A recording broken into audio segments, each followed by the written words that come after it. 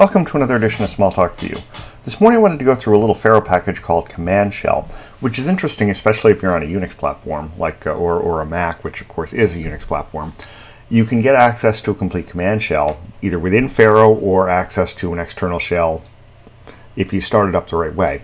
So to give you an idea what I did, I loaded Command Shell, and then I went in here and I found the Command Shell UI, and you've got Command Shell Transcript, which is the one I'm going to show you today. That's the internal shell that you can run from within the environment. External Command Shell, if you look over here, you can use the OS process to read and write standard input.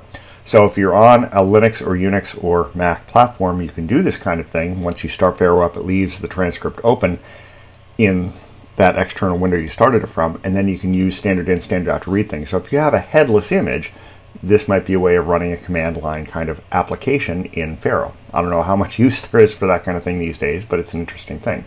If, on the other hand, you just want a shell within Pharo, you can open one of those pretty easily.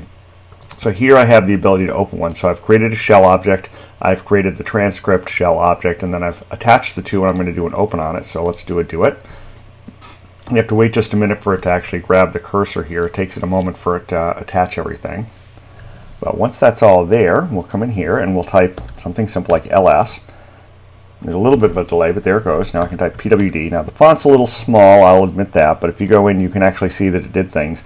And maybe if you squint carefully, you can see what I've got in there. But in any case, you've got a shell here. Now the interesting thing is, closing this down, if you just create the shell object itself, if you go in here and look at the tests, you can find that creating the command shell itself, you can go ahead over here on the instance side, and you can just run the shell evaluator itself and run things from within the environment without opening that entire window. So you can get access to the external process command shell and do things and then return results without ever opening that external window. So it's better for today.